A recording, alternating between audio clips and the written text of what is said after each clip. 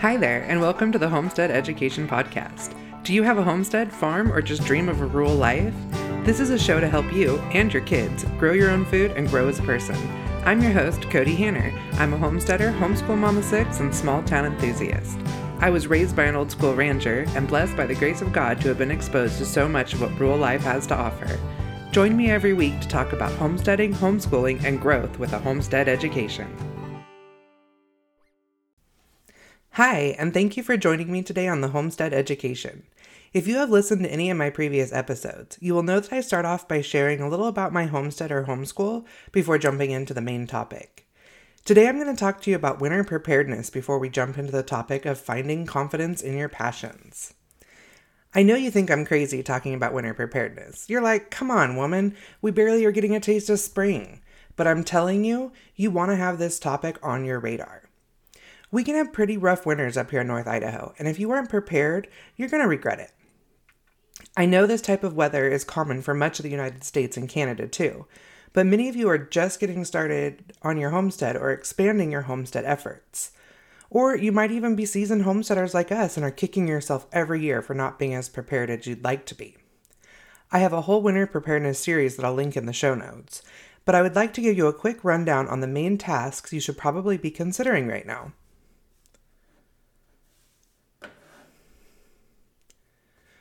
The first thing I'm going to bring up is firewood. If you have a wood stove, fireplace, or boiler system, then you know all about firewood. But every year I watch everyone scramble to get seasoned firewood in the fall. Seasoned means that it's sat out all summer for the season. So when everyone is scrambling in the fall, they can't even use what they cut until later in the winter if they even have a place to store the wood that it'll dry, or those trees have to lay on their property until the following year. And if you're cutting on public land, that's not even an option. I'm telling you, now is the time to start considering where your firewood is coming from. Do you buy from someone? Make sure you're on their list so that they can plan to meet your order. Do you cut on your own property or public land? Now's a good time to get those trees down so that they have all summer to dry before you start cutting them up for the fall. And don't cut too early in the fall, especially if you live anywhere in the West. Wildfires are no joke, people. Wait until your local fire department gives the okay to start running chainsaws. Another option that we're going to do this year is have a truckload delivered to us. This wood is often the byproducts from logging. Either the wood has imperfections where it can't be milled, or it isn't the right wood for making lumber. I wish that I could give you a few more tips on this, like on where to find loads and stuff, but we get ours from our neighbor that has a logging company. But that brings up another point of being a part of your community. That's where you can ask around or call up logging companies and often get a good deal. Remember, the average household uses between 5 to 10 cords of firewood a year.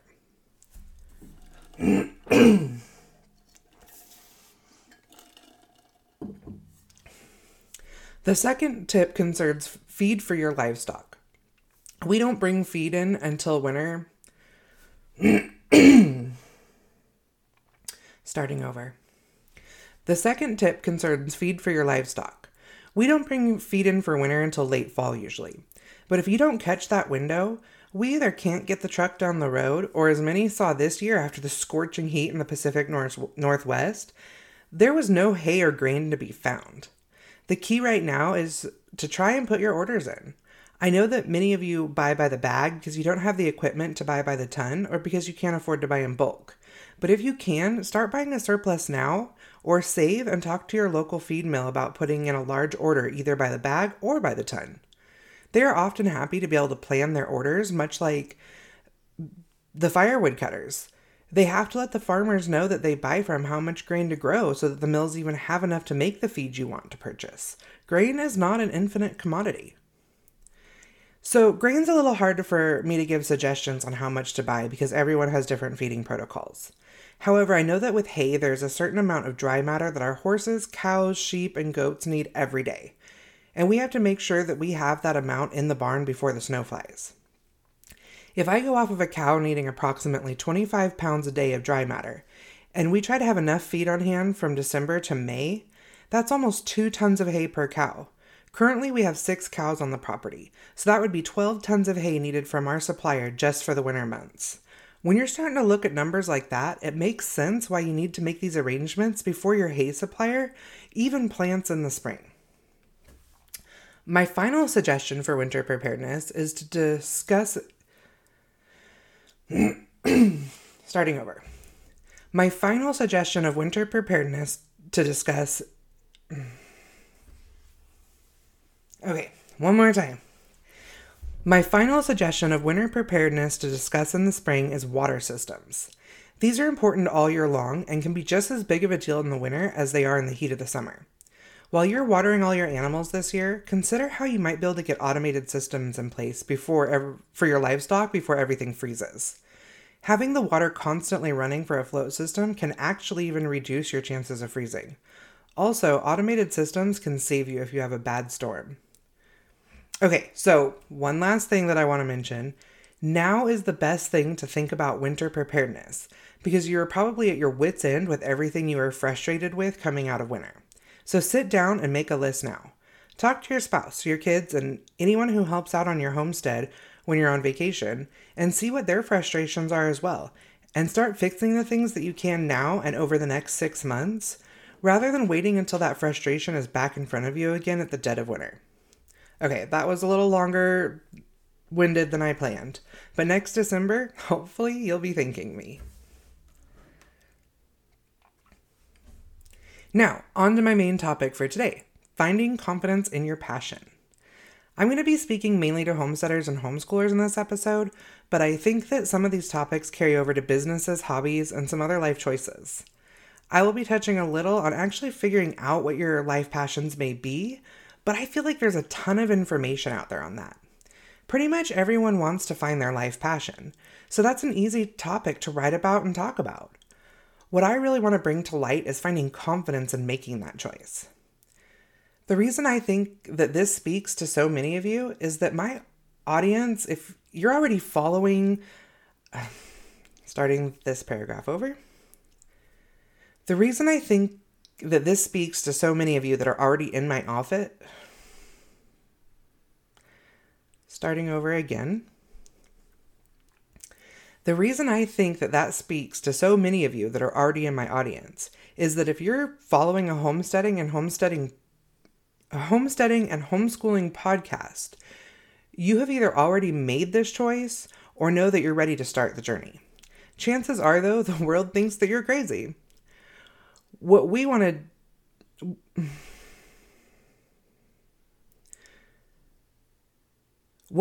do is going against the grain. And there's going to be naysayers. Some of them might even be you. I'm going to be referring to a couple of books in this episode. They both have bearings on how I came to some of these conclusions, and I would like to share that with you.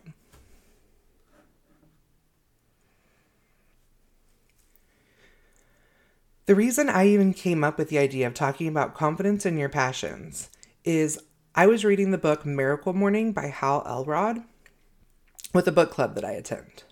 This book brings to light a lot of ideas about success and how to achieve it. I gained a lot from what he had to say because I've been trying to implement positive structure in my own life. In fact, instead of a New Year's resolution, I have been going with a New Year motto, and mine this year was positive personal growth, which really makes sense for this podcast.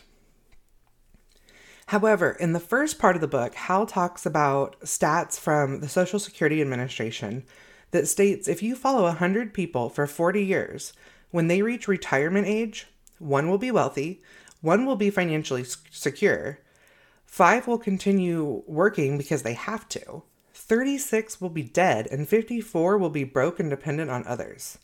What sad statistics. I believe at least some of this is caused from the celebration of mediocrity in our culture, from people settling for less and seeing everything as a struggle. When I step back from these numbers and remind you that it isn't all about money at the end of the day, I changed the wording. That out of 100 people, 1 is doing what makes them happy, 4 are pretty happy, 5 are still trying to be happy. Anyways, you see where I'm going with this. And I'm not saying there isn't merit in being financially stable, but there's merit in being happy with your place in life and often has to do with whether or not you're excited to take on each day. I mean, do you have a life's purpose? So many are afraid to pursue what makes them excited, or what they possibly view in their life's purpose because of what outside influences say. I know that this has affected me more than once. Someone asking why I would rather put all the work into growing my family's food rather than buying it from the store. I have been told that what I put so much effort into is a waste of time. I have been asked if I'm doing right by my children by homeschooling. I've been asked if I even know what I'm doing when it comes to teaching them. These comments and questions can really make a person second guess themselves and put a negative light on something that they feel so positively about.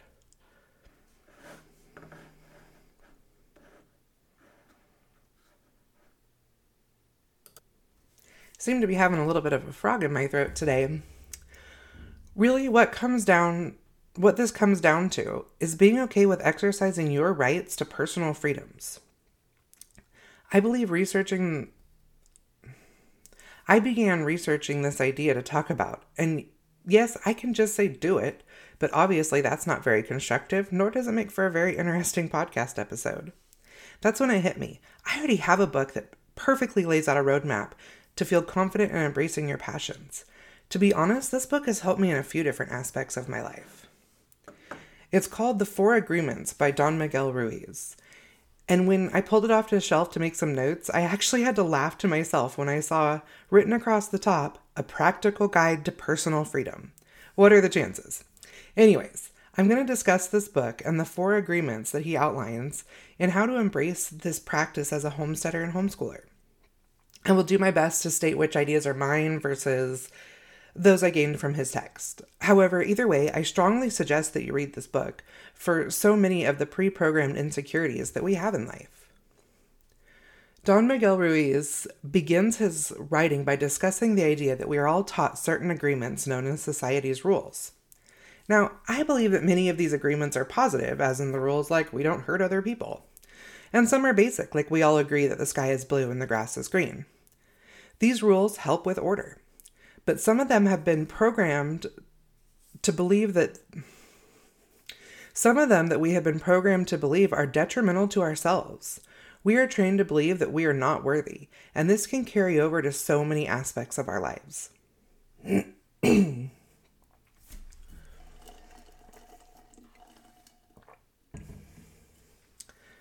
The first agreement discussed is to be impeccable in your word. There are 2 parts to consider with this agreement. Speak positivity into what you want.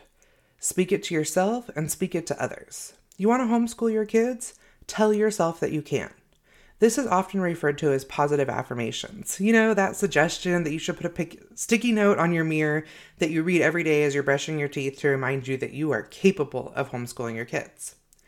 The author refers to this as seeds of love, which I find very fitting when speaking to homesteaders. What we end up doing is listening to other people in our lives or ourselves when they say you can't do something. The more someone tells you that you can't succeed, the more you will believe that. But they are speaking against themselves, not you. Maybe they don't believe that they would know how to homeschool, so question your abilities. Remember, words are powerful. Make sure that you're planting positivity. The book says that the word impeccable means not to sin. So, when considering the agreement of being impeccable in your word, it means not to sin against yourself. That applies to when you're speaking about yourself or speaking about someone else. We're all taught from a young age that it's okay to speak poorly. Often this is in the form of gossip. So remember, what you believe in yourself is directly proportionate to what you're capable of.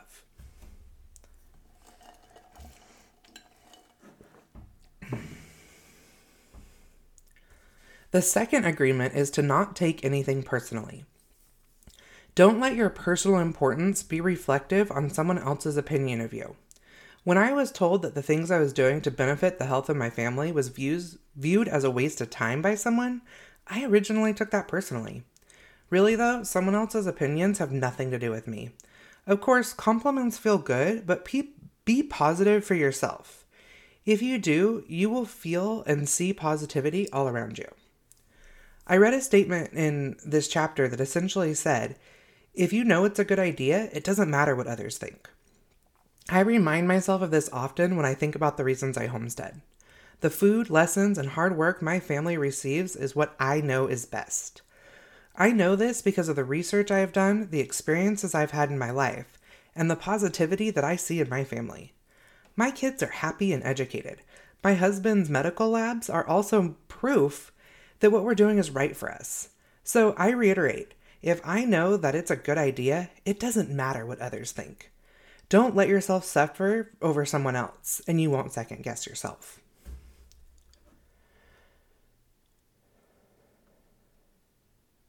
The third agreement is don't make assumptions. With this one, I solidly say, do your research. Research about your passion. Don't jump into anything without your facts. And as the book says, dream with a basis of reality. When you know that you have all the facts, you have nothing to question. This is probably one of the only places that I believe that someone else's opinion matters, and that is your spouse's. Make sure that they aren't making assumptions about your dreams or your shared dreams, and stand together strong. Another piece that ties in with research is have a plan. You don't want to be flapping in the wind when you finally take your leap. This will give you the confidence you need, and even though I just said not to care what others think, if some of your naysayers are people that you consider to be part of your support system, your executed plan will give them confidence in your passions as well. The fourth and last agreement is always do your best. Now, I'm not referring to like when your older kid scribbles outside the lines and then bats their eyes at you and sweetly says, "But I did my best." Because honestly, I think that you should refer back to the celebration of mediocrity. Now, I do want to clarify that I'm not suggesting you scold your child for coloring outside the lines. This is more when you know they are capable of accomplishing more than they are exhibiting and simply don't feel like it. Anyways, I digress. This agreement states your best will change over time. You should focus your energy on your best. Don't deplete yourself and don't judge yourself. So at first I was having a hard time picturing completely what this meant until I read the following passage. Go ahead and get the book out.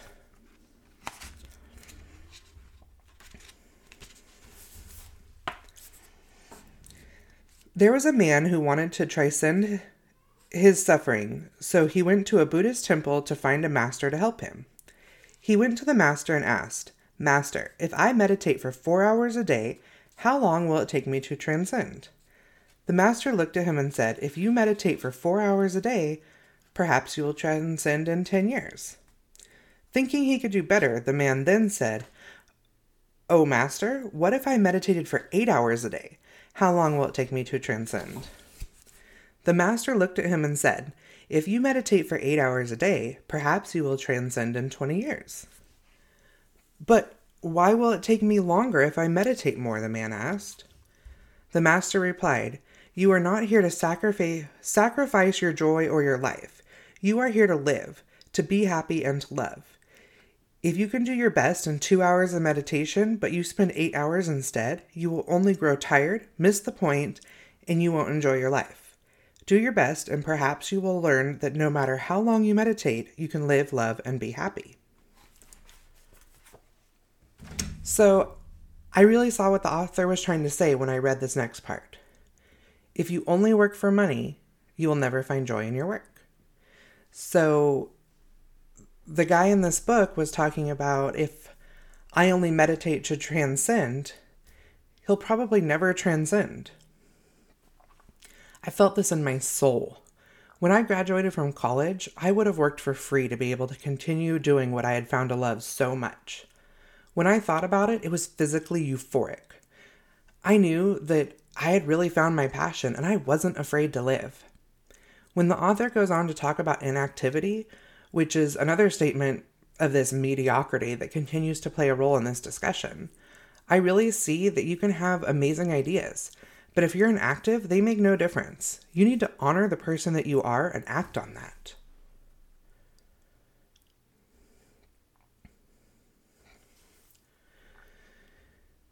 There was a reoccurring statement in the book that I question sharing with you. It says, transform hell into heaven. But it is so true. Why wouldn't you follow your passions if you are unhappy with where you're at? Consider thinking back to the person or people who were questioning you. One of the parting statements in this chapter says, do not give your judge the satisfaction of turning you into a victim. And that spoke so strongly to me. I have victimized myself so many times by questioning choices that I knew were the right ones. I chuckle again as I read the final chapter of this book, Path to Freedom. I have my own opinions about our freedoms within our government, but when I refer to personal freedom, ask yourself if you're really free. Not from the government, not from your finances. Are you personally free? Free from people's opinions and free from your own self-doubt. So, to reiterate the things that will help you in being confident in your passions, remember that you don't want to look back with regret and not choosing to be happy. Speak positivity to yourself. Don't let what someone else has to say hold you back. Do your research and have a plan. And do your best. What I have given you today has been really empowering concepts for me. So I'll link both the Miracle Morning and the 4 Agreements in the show notes. They're both easy reads and will give you a whole new perspective in life. Remember that giving yourself personal freedom can empower you to seek your passions. Thank you for joining me today at the Homestead Education, and I hope that I have given you something to think about this week. To help others find me, please comment and leave a review on your favorite podcast player. You can also follow me on Facebook at the Homestead Education and Instagram at Homestead_education. Do you have questions that you would like answered or just want to say hi? Please email me at hello@thehomesteadeducation.com. Until next time, keep growing!